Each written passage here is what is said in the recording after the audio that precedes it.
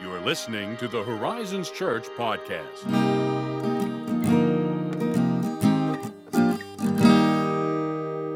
Greetings to you, Hello. Ethan of Bolton. Nice to see you again. As always. How's it I going? meant for you, not for right. nice it's to nice see for me you to as see you. always, Oh, but not oh. nice for you to see me. That It sounded is nice, really though. It is nice. pretentious. I meant likewise. Is what I was going for there. Understandable. I tracked. Thank you. I was I am glad. I was listening generously. I am glad that you were. Oh, how's it been? Just fine as far as I know. That's great to hear. It is, isn't it? Isn't it great to hear? So Isn't it wonderful? Oh, How about for yourself? can't complain unless I try, you know? I could try. One could try. No, but now that we're into August, I'm just counting down. I'm just counting down these summer days. Count down these summer days. Get Yep. rid of them. Get out of here. Be That's- gone. You're saying that, and my achy breaky heart is breaking I know. I'm so at sorry. the thought of Oh, but autumn doing it. right around the corner. I do like autumn. It's gonna be beautiful. Do the bonfires, and Yes. I am preparing. As of this recording, I will be going on sabbatical Yeah. in a manner of about 4 weeks, actually.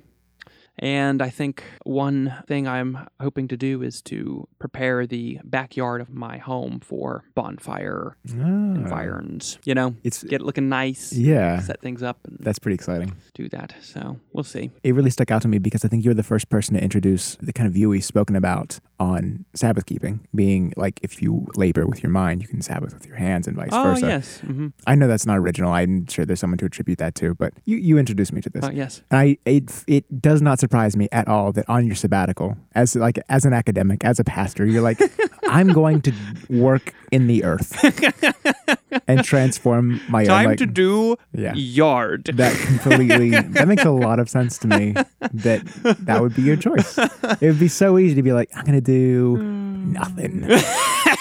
You know, I'm gonna hire somebody else. But yeah. Yeah, give it a try, because it's not like I have a huge, Yeah, right. I'm not dealing with like hundreds of acres or something like that. It's like, oh yeah, here's a little space. Yeah. We can maybe do some stuff here and nothing even crazy, just Sure. try to get some stuff laid out just to make it, less of a, oh yes, backyard in suburb area and more, oh yes, little twinkly lights and Yeah. flower beds and spot for fire pit, That would be superb. That stuff is that's the scene right there. Love you it. know what I mean? Yeah. Yeah. And then you can just chill out. Little leaves fall, Got the wood smoke smell. Yeah. I do love that about autumn in particular is I feel like you get a lot more of that. Of the Wood smoke in the air. smell. Yeah. Like Yeah. just that, maybe it's just come around bonfires more often. That's probably more to do with it. But Here's the thing, though, and I know I'm very alone in this, but that is something I actually really like on a crisp winter morning when I get out of the car at work, like on a Sunday. Our video campus in Barber County, there is almost guaranteed to be someone nearby burning like a wood stove. And I'm like, it's cold and bitterly so. But when I step out of the Jeep, it's like, you know what? It's in the crisp air. It's actually pretty nice. But far from us. That is far from us. We are in we have a while yet. the sweltering, humid August. Ah, thank God. Well,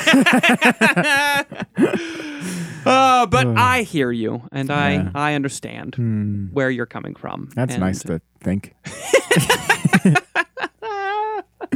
And speaking of hearing and listening, there's a fairly well-known verse in James 1:19 where he, in the tradition of the Old Testament wisdom literature, exhorts believers to be quick to hear and slow to speak. Sure. I'm sure you've I've heard it many heard times. that before. I've heard it many times. I'm sure our listeners have heard it many times. Yes. It's a quick, easy little refrain to just Yeah. throw out there, which of course is funny to me because it seems that means the gigantic problem of being slow to hear and quick to speak is a gasp, not new. I would imagine so.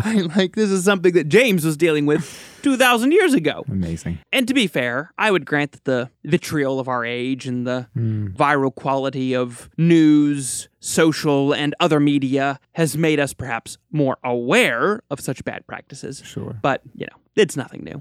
Exactly. been We just got a different stage for it. We do. Yes, that's right. Perhaps a very advanced, very aggressive stage of it, but it's not new. But something I've dealt with when it comes to this verse is a little, I don't know if I'd even call it quandary, but occasionally people will look at this verse or question it and say, we do still have to speak the truth, right? Like as Christians, we're obligated still in certain situations to say what is true, right? And yes, that is most certainly correct. We do. But we ought to speak the truth in an informed way so that we can apply the right truth at the right time to the right situation. Because that does not happen as often as it ought.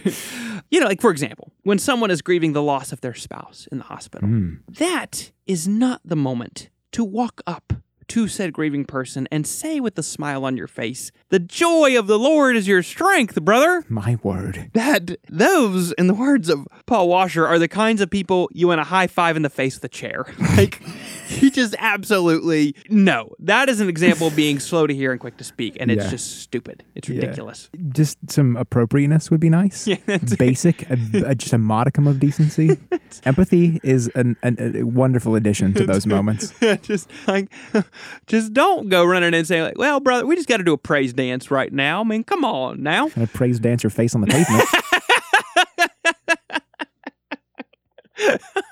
Oh, boy. Tell us how you really feel, Ethan. We're listening.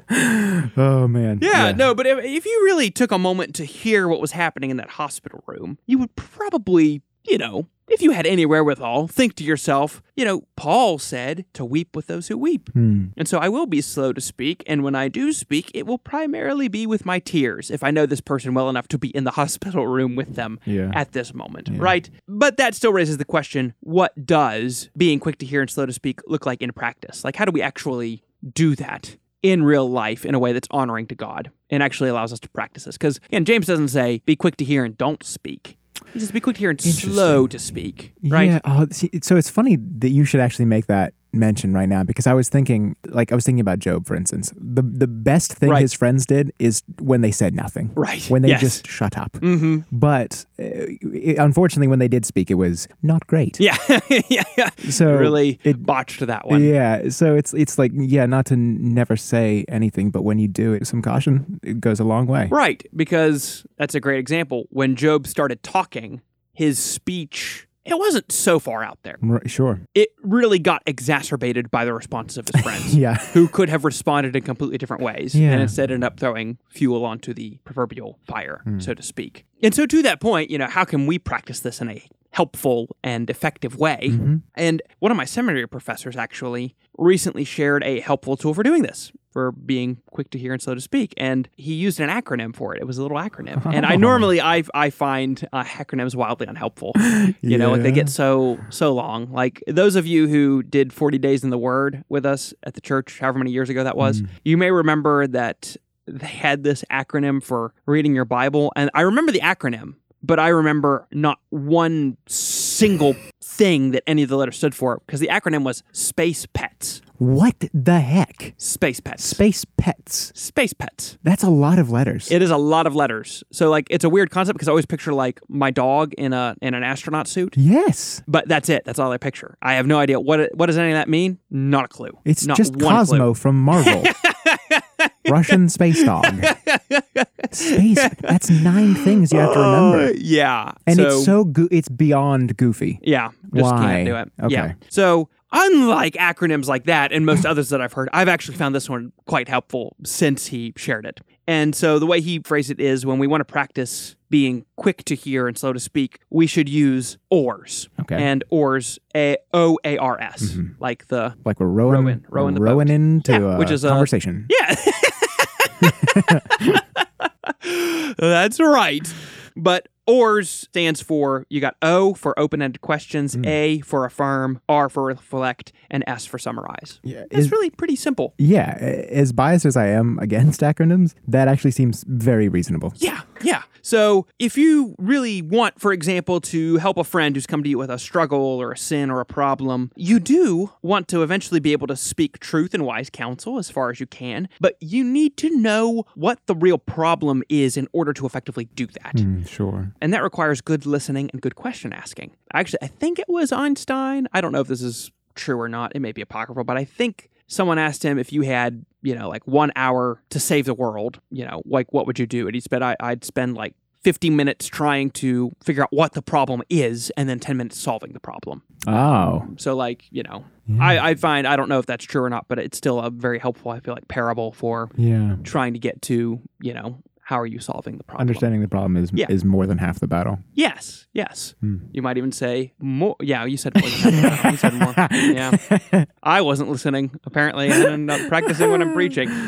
But yeah, so all that is to say, when we want to do this, we begin with asking open-ended question. Okay? That's the O in ORS. So that simply means that you don't ask questions that can be answered with a quick yes or no. You would ask questions instead like, how did you feel about blank? Or how did you respond to, what were the reasons that? How are you feeling when you saw? What do you think about? What do you plan to do about? What was that like? If you're struggling to think of all those different things, it is really easy to just say, tell me more about that. Yeah. Because, most times you get folks who will latch onto a particular piece they want to talk about more. And they'll be like, okay, I'll tell you more about that. Yeah, all they really need to do is they just need a little permission. Yes. To just open the faucet. Yeah. And Or you can even use a word that they used and put a question mark on it. So da da da da, and you say, they're like, I'm just really worried. I mean, worried? Yeah, exactly. Yeah. And then they'll just keep going. So you're doing that, and then ask clarifying questions, but keep them at a minimum and avoid why questions as much as possible. Because I think we want to put why questions in that open-ended framework, which they can be. They can. But you want to avoid using them generally because they tend to put people on the defensive and force them to try and find explanations that they may not know themselves yet. Yeah, for sure. I definitely feel that it feels like you're interrogating them or something. If you dive right into that, I could definitely see why you would feel defensive. And I would imagine that sort of thing just kind of serves to shut down the conversation prematurely, especially when you don't really need anything else to become an obstacle in the situation. Give yourself every advantage. Yeah, because if someone's coming to you at this point, they must think that you are someone they can confide in and trust. And if you immediately do something that cuts that down or makes them feel like, oh, I'm now being interrogated, that's a quick way to end that. And anything that could have happened is probably not going to happen at that point. So you're asking open-ended questions, and while you're doing this, you also affirm, which is the A in ORS. Now, this does not mean that you give your assent to sin or bad choices, all right? We're not doing that. I knew someone was ready to argue with that one. What do you mean affirm? No, we're not. Word. Yeah, we're not using it in that sense. We are using it in the sense to mean you simply try to see things the way they did or do see them. For example, I can see how that was hard. Or, sounds like you were really happy when she did that for you. Or, I can see how that can make sense in that situation. So you're not offering any commentary, counsel, approval, or disapproval. You're just trying, again, to listen and say, okay, I'm understanding you, basically. Is what you're trying to get at there. There's something about that is indeed, you might say, affirming. Yes, or right. It's supportive. It's it's creating a more, fertile ground for conversation that could actually bear fruit. Yes, exactly. And then while you're doing that, we're also reflecting, which is the R in ORS. And this has to do with physical expressions and responses. Oh. Yeah, a little surprising, right? Because you think this is where you're reflecting something back to them. But you are just physically. So for example, we should try to mirror what we see in the other person as far as it's reasonable. So if they're smiling, we shouldn't be scowling. I feel like that should go without saying, but generally they're smiling, don't scowl. If they're crying, we shouldn't be laughing. Good point. Yeah, if they're leaning forward, we should lean in a little bit too. Those are the kinds of things that signal that we're tuned into the person who's talking. Yeah. That's really all it is. I thought we were going to be let's reflect on this information. Let's stop for a minute. Let's process this silently together. Yes. No wonder it sounded so good to me. But this is more how you relate physically to their disposition. Right. Okay. Yeah, because I think we talk about it. Well, people sometimes will talk about it. I don't know who these people are. It gets talked about that body language is important, and that if you don't want to physically be closed off if they're really trying to. Yeah, and if they're really, really tense and you're just kind of leaned back and just relaxed, you don't care. There are just certain things that can communicate. Yes. Perhaps unintentionally, and maybe it's not at all what you're feeling, but it's something to be aware of. And the safest way to get around that is just to mirror, to reflect what the other person is doing as far as it's reasonable. That makes sense. Which, also, this is just a side note on this. If someone is laughing at something that, they shouldn't be laughing at, let's say you're talking to someone and they're laughing at something that is like, oh, you shouldn't laugh at that. Yeah. I'm talking like something happened to them, like something awful, and they're laughing at it. Like that's probably a weird defense mechanism Yeah. they developed to try and like keep themselves Right. safe. And you don't have to like, again, poke on that, but like that's something just to be aware of. That like maybe we need to come back to that and say like, that opening question, like you're laughing about that. Yeah. Like Reflect like, responsibly here. Yes, exactly. So anyway, now we move on to summarizing, which is the S in ORS. So here, when we get to the end of, a story, a particular question, anything like that, we simply repeat what we hear to make sure we're getting the message. Again, without interpretation, judgment, or commentary. So it's more objective again. Yes. And so you would do something like, so what I hear you saying is... And you would try to echo both content and feelings. And you want to paraphrase rather than parrot. Because what you're really trying to do here is make sure, one, you've understood, but also make sure you're using terms in the same way. Oh. Because someone may be using a word that's really important, and you may think you know exactly what they mean with that word, but they mean something completely different. And you really, if that's like a linchpin to the discussion, you need to make sure you're understanding their use of that word. So it's very helpful in that case to paraphrase and not parrot, and like try to say like, all right, so what you're saying is, and then basically say what you think they mean with that word, for example. And then they'll either, say like, yeah, that's exactly what I mean. Or they say, well, no, not quite. And then you can go on from there and you just continue the discussion, continue the process. Yeah. And at this point, you're listening for what is unsaid and not asking too many questions and not yet lecturing, giving advice, or fixing. You're just really honing in on listening. That's interesting. It's probably the thing that maybe sounds most unnatural to me of this list, at least, Yeah. like at least on paper, the idea of having a summary at the end, it feels it feels kind of scripted. It doesn't feel particularly warm. Right. But this actually happening conversationally, it does make sense to kind of round out the conversation by making sure you're on the same page, by making sure everything was understood and understood correctly, rather than like, it's not, I realize in a real world scenario, we're not dictating some cold IMDb summary. I would imagine They get the plot points of everything. And it probably is a move of closure to the conversation. yes, exactly. And so after practicing this kind of listening for a while, a lot of folks who have been talking to you may actually be able to, quote unquote, talk themselves into a solution for the problem or whatever they may have. Because a lot of folks have an answer rumbling around in their heads. They just need someone to help them dig it out, so to speak. And the best way to do that is just to ask questions, right? You're just digging. And if they're not to that point, then if you've listened carefully and you've asked lots of good questions and you've proven that you care about the person and that any counsel or advice or truth that you're offering, you're doing so because you care for them and you love them, that will go a much longer way than someone says, hey, I've got this problem with X, and immediately they're like, well, let me tell you about that.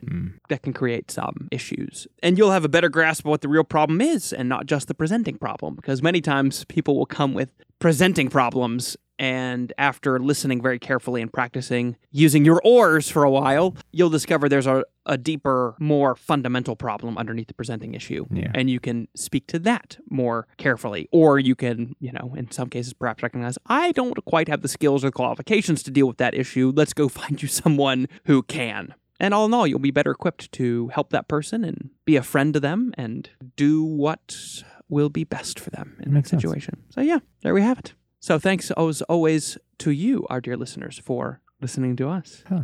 We won't ask you to, summarize or reflect or any of those things. You don't do that. I mean, because you're listening to this. It's recorded. It's not dynamic for you. Go practice this with, your friends today or something, or whatever have you, Go reflect with a friend today. Yeah. If you did find this content helpful, though, and you want to leave us an honest 5-star review on the Apple Podcast platform, we would appreciate that. We would hear that out. And if you have any questions on this or any other topic, feel free to email us at podcast@horizonschurch.net. Thank you again for listening, and we will catch you next time.